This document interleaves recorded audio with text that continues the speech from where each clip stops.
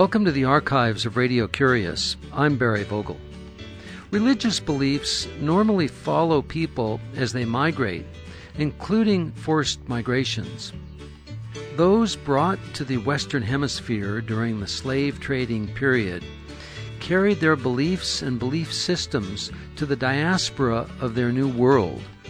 The Santeria religion, also known as Lukumi, is a belief system that originated in Africa, later brought to the Americas, and is still practiced in widely separated communities of the Western Hemisphere. Marta Vega, a Santeria priestess and university professor in New York City, is the author of The Altar of My Soul. Her book is a story of the Santeria or Lukumi religion, its traditions, and how they were brought from Africa and are practiced now. I spoke with Marta Vega by phone in November of 2000, and we began our conversation when I asked her to tell us about the Santeria religion and how it differs from other religious beliefs.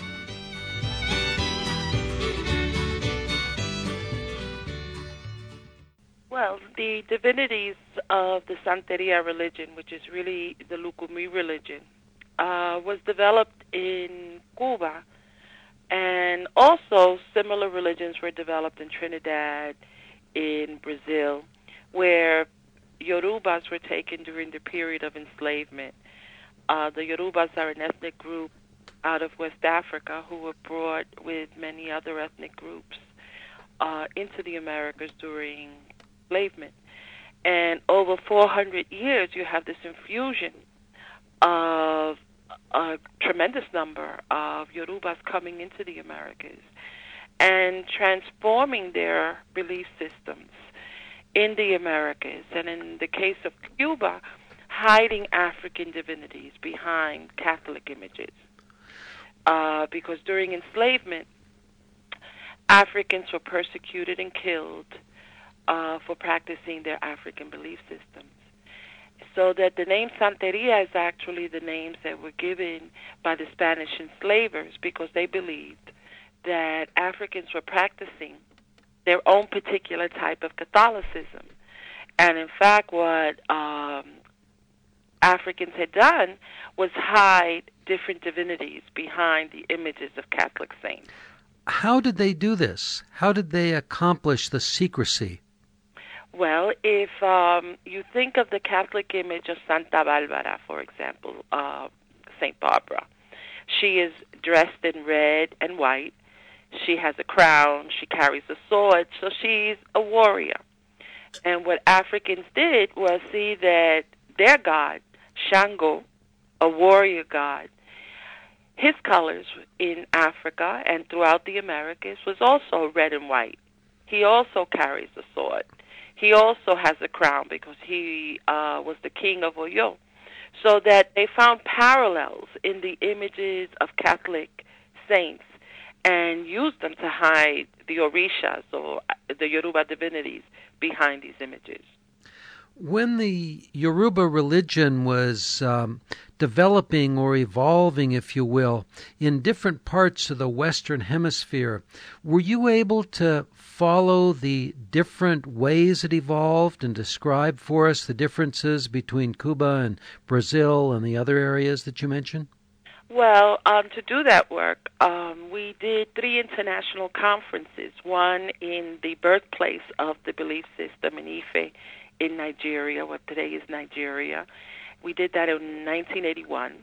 In 1983, we did the second conference in Bahia, in Brazil, and the third conference in New York, where we brought practitioners and scholars together from the varied traditions, trying to put together the pieces of the puzzle. What did you find? And in fact, what we found was that the similarity of the tradition in all of these locations was phenomenal. That the god of creation, called Obatala in Nigeria, was also called Obatala in Cuba, was called Obatala in Brazil, and as people have had a second diaspora coming into the United States, have carried these traditions almost intact. So the names, the chants, the prayers, rituals throughout the Americas are very similar. What is the creation story for the Yoruba religion? Well, the supreme being is called Olodumare. And Olodumare had all of the powers. And one day he got restless. And he decided that he wanted to create the earth. And in creating the earth, he called upon a divinity, Obatala, to be the creator of the earth. He gave him a chain. He gave him a bag of earth.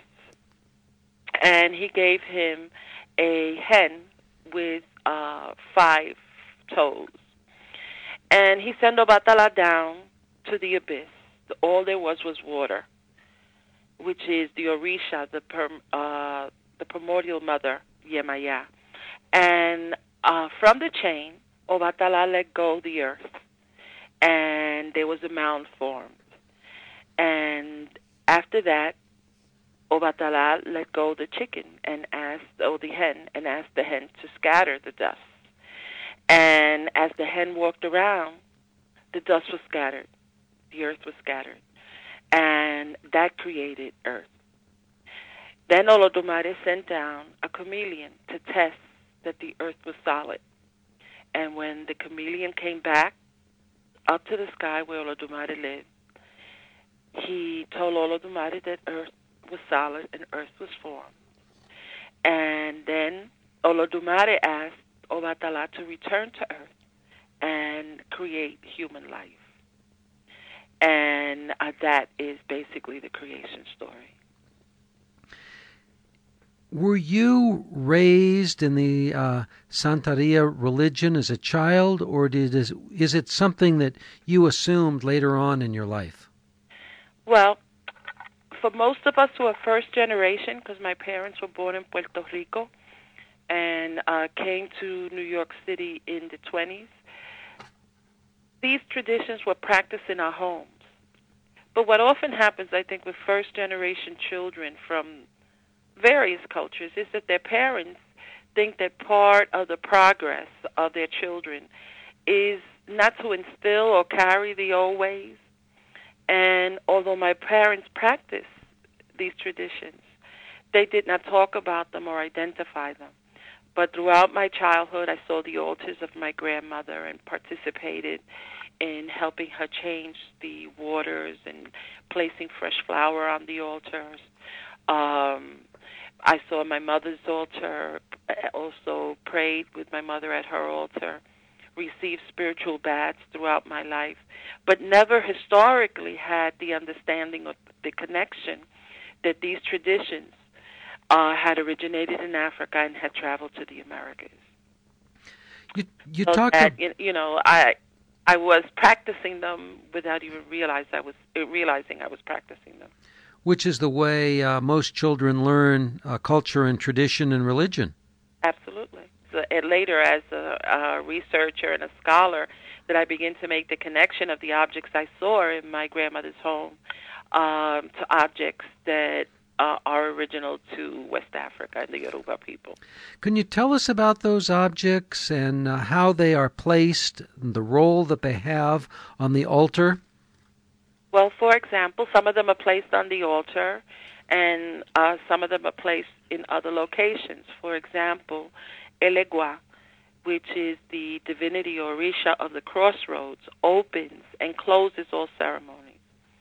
So that Elegua, Ogun, which is the warrior god that is the Orisha that relates to truth, because in ancient times, rather than swearing on a Bible, people of the Yoruba tradition swore on iron. And Ochosi, which is the hunter god and goes into the forest and brings back food. So that these three divinities, the implements and symbols of these three divinities, are placed generally behind the door to protect the home. Behind the front door? Behind the front door, behind the entrance door. And they're called the warriors, los guerreros. There are other divinities that are part of an altar. which, depending on your home and how you place them, generally they're placed on shelves. And they consist of 5 different divinities that have different powers.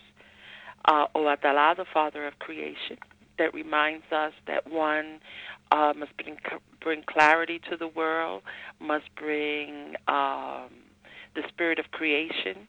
Yemaya, who is the mother, and she represents the ocean. The concept that one has to be nurturing, one has to protect children and nurture children because they are our future. And generally Oshun, who is the goddess of relationships, the goddess of community, and is represented by the lake.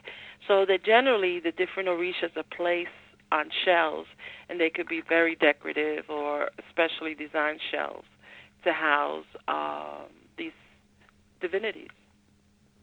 Marta, I want to ask you about how the divinities and the identification of them were transferred to America during the slave trade. But first I want to tell our listeners that this week we're talking with Professor Marta Moreno Vega, the author of a new book called The Altar of My Soul, The Living Traditions of Santeria, a religion that was brought to the Western Hemisphere during the time of the slave trade from Africa. Tell us about how it was brought over and the parts of it that perhaps have not survived that you've been able to identify from a historian's perspective. Well, these traditions survive because clearly people have faith and believe in them. And part of initiation is that the body becomes the temple of your divinity. And therefore, when people were brutally brought from West Africa, they brought memory. They brought their traditions and were able to recreate their traditions in the Americas. And what you find is variation because geographically and based on the conditions that people found in various areas, they were able to maintain certain practices and others they were not able to maintain. We find, for example, that whole villages were torn out of Africa and brought into the Americas. And in the tradition, as it originated in Africa, whole villages were dedicated or devoted to one divinity. So, for example, in Abiyakuta, the divinity that most of the citizenry was devoted to was Yemaya. However, when Africans were brought into the Americas and torn from their villages, oftentimes different villages found themselves on the same ships and were distributed throughout the Americas, not as villages, but as a mixture of peoples from different areas. So that what you find in Cuba and Brazil is that opposed to the system that existed in Africa where villages were devoted to one divinity, in the Americas you see practitioners have an understanding of all of the divinities.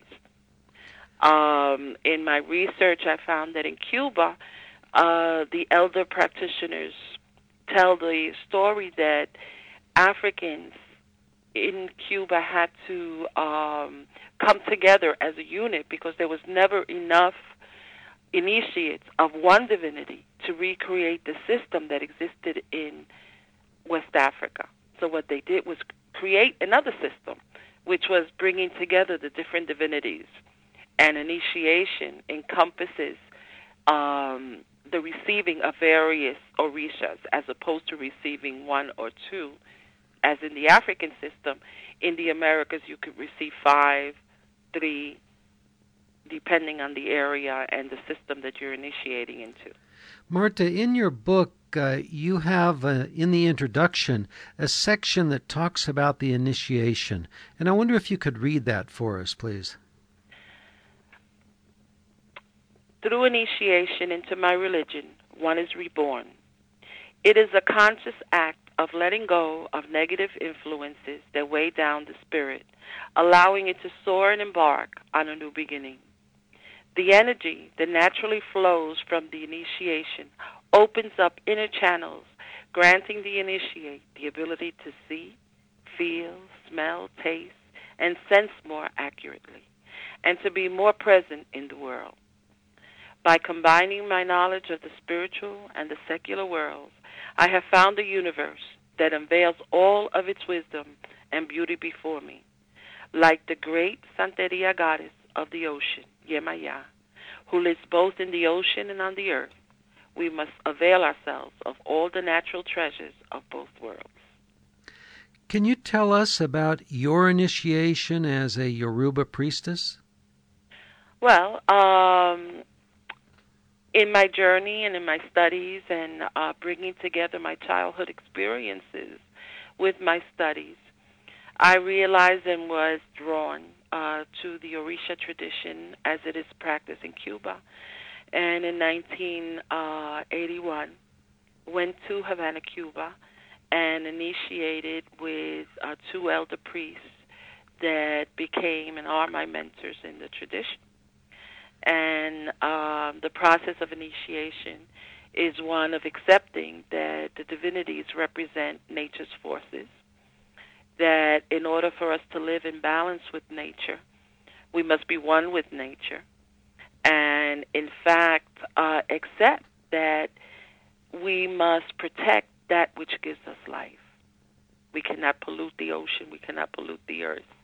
We cannot pollute the air that we breathe and disrespect that which gives us life. And initiation is an acceptance of that. It's an acceptance of how you live present in the world, concerned about issues that affect our communities. We have to be concerned about homelessness, about education, about how we live our lives daily. It is a system that insists that you are present in the world and you have your thoughts and actions support and heal your community. Does that help? Certainly, certainly. Would it be fair to say that your attempt to heal the community, your community, our community, is part of why you wrote your book and you're traveling around now talking about it? Absolutely, because I think that we forget that we have to live in balance with nature, that which gives us life. And Santeria or the Lukumi tradition is not very different from other religions that accept that we are part of nature and must live in balance with the energies of nature. So that, yes, it relates to my community, let's say the Latino, Afro-Latino community in the Caribbean, Central America, and Latin America, but it's all so very close to Native American traditions and Native traditions in the Americas. It's so similar to Asian religions that believe in the earth, and European American religions that also worship and understand the importance of Earth's energy. So it's not so different. Maybe the names of the divinities are different because clearly they originated in West Africa, but the principles and concepts are very similar to other systems. Marta, I'd like you to tell us a little bit about your life as assistant professor at the City University of New York's Baruch College. Mm-hmm. What you teach, how you find the students to be. Well, I teach Latin American history, Caribbean history, and Puerto Rican history and culture. Students, I think, are all searching not only for success in their personal, professional lives, right, but they're also seeking how their experiences are part of world history. And the courses I teach focus on areas that are often ignored in global history discussion. Which are those areas that are often ignored? Latin America, the Caribbean generally not looked at in depth.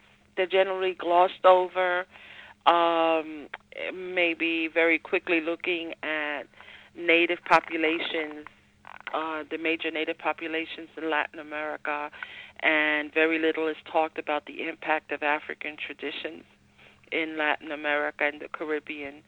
and certainly how Latin America influences the United States and its contributions to the United States. Considering that Spanish is the third most popularly spoken language in the world, the third most popular native language, why do you think that the traditions of Latin America are ignored in these courses of study and in the general economy of the world?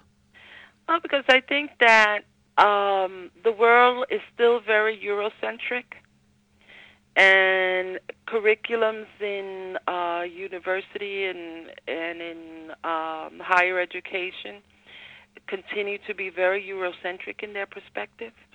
From the 60s forward, because of the different movements, Native movements, African American movements, Latino movements, Asians having their presence felt, we're now getting more inclusive historical and global view being presented in the curriculum. If one were to travel through Latin America, you would see the modernization and the advertisements of what is shown on American and probably European television, a homogenation, which in a way I think makes less of the South American cultures. Absolutely. Absolutely. We can't deny that the impact of multinational corporations and the pushing of product find themselves throughout the world. But I think also that Latin America, because of the economic reality of most of its population, is still very grounded and not able to afford the onslaught of many of the products that are being introduced. And also you have the reality that Spain was in the United States before European presence. And there is a very sort of deep history of Latino culture in the United States. And increasingly with the population of Latinos going back and forth to their country, settling here, returning to Mexico, returning to Puerto Rico, Santo Domingo, and so on and so forth, you have increased Latinization of the United States and other areas. When I went to England recently, I was surprised. I mean, the music being played, many of the songs on the radio were Caribbean rhythms, and Latin American rhythms, so that you have a cross-pollination that is very interesting. How do you foresee the flowering of this cross-pollination in the next 50 or 100 years? Well, that's a great question. I think we're seeing the flowering now as, and especially I think that artists are always at the cutting edge and as visionaries, see beyond what I think the ordinary person sees. And you can begin to see in music the inclusion of music and instruments from throughout the world in many of the U.S. artists. You're beginning to see the influence of the world in many of the Latino artists. And although they use their culture as the center, there is a greater inclusion of the rhythms of the world. And I think that you will also see that in food, and then you will see it in style, and then you will see it in thinking, so that as people learn more about the world, they'll begin to borrow. How do you see it in relationship to travel and immigration? Well, travel, because of the low cost of traveling relatively compared to, let's say, 15, 20 years ago, there's an increased travel between Latin America and the United States. Most of the students that I've taught are students from Latin America who are now residing in the United States while they're completing their education. Many of them stayed, although they had intended to go back, so that you see an infusion of talent from Latin America and the Caribbean coming into the United States, as well as you see many students of U.S. origin wanting to go to other areas in other countries to develop their professions. So that if I use my students as a gauge, I think something very wonderful is happening, that people are not afraid to travel, people are not afraid to call other locations home, and are looking for opportunities outside the borders of the United States. And the issue of migration and immigration is certainly increasing, because as borders and technology brings down borders, we must definitely become a global people. And I don't say that in the sense that one culture should dominate what that globalness will be, because oftentimes when we talk about globalization, we see it as U.S.-centered, and I think that it should not be U.S.-centered. Well, Marta, I would like to talk with you more, but we're coming to the close of our time. And before we do close, I'd like you to tell us about an interesting book that you've read lately. Well, right now I'm reading the book of Robert Farris Thompson, Faces of the Gods. And it's a book that came out of a catalog that talks about the altars of the Orisha tradition throughout the world, and the continuities of these traditions, tracing these traditions throughout the Caribbean, Latin America, Africa, and the United States. A beautiful book. How is his book different than yours? Well, his is more a scholarly study, an objective study. Mine is a very personal journey, a memoir, and it sort of crosses teaching about the tradition, talking about how the tradition came into my life and how it's influenced my life. So it's more a very personal perspective that I bring to my book. Thank you very much for joining us on Radio Curious. Thank you. This was a wonderful conversation. Thank you so much.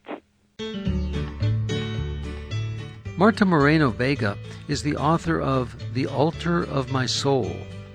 The book that she recommends is The Face of the Gods, Art and Altars of Africa and the African Americans by Robert F. Thompson. Copies of this and other editions of Radio Curious can be found on our website, www.radiocurious.org. There are over 750 archives on our website, radiocurious.org, and I'm honored to tell you that Radio Curious is now part of the collection at the Library of Congress. We appreciate your cards, ideas, and letters, and do enjoy hearing from you. The email is curious@radiocurious.org. The postal address is 700 West Smith Street, Ukiah, California, 95482. The phone is 707-621-5075. Ignacio Ayala is the assistant producer. I'm host and producer Barry Vogel. Thank you for listening.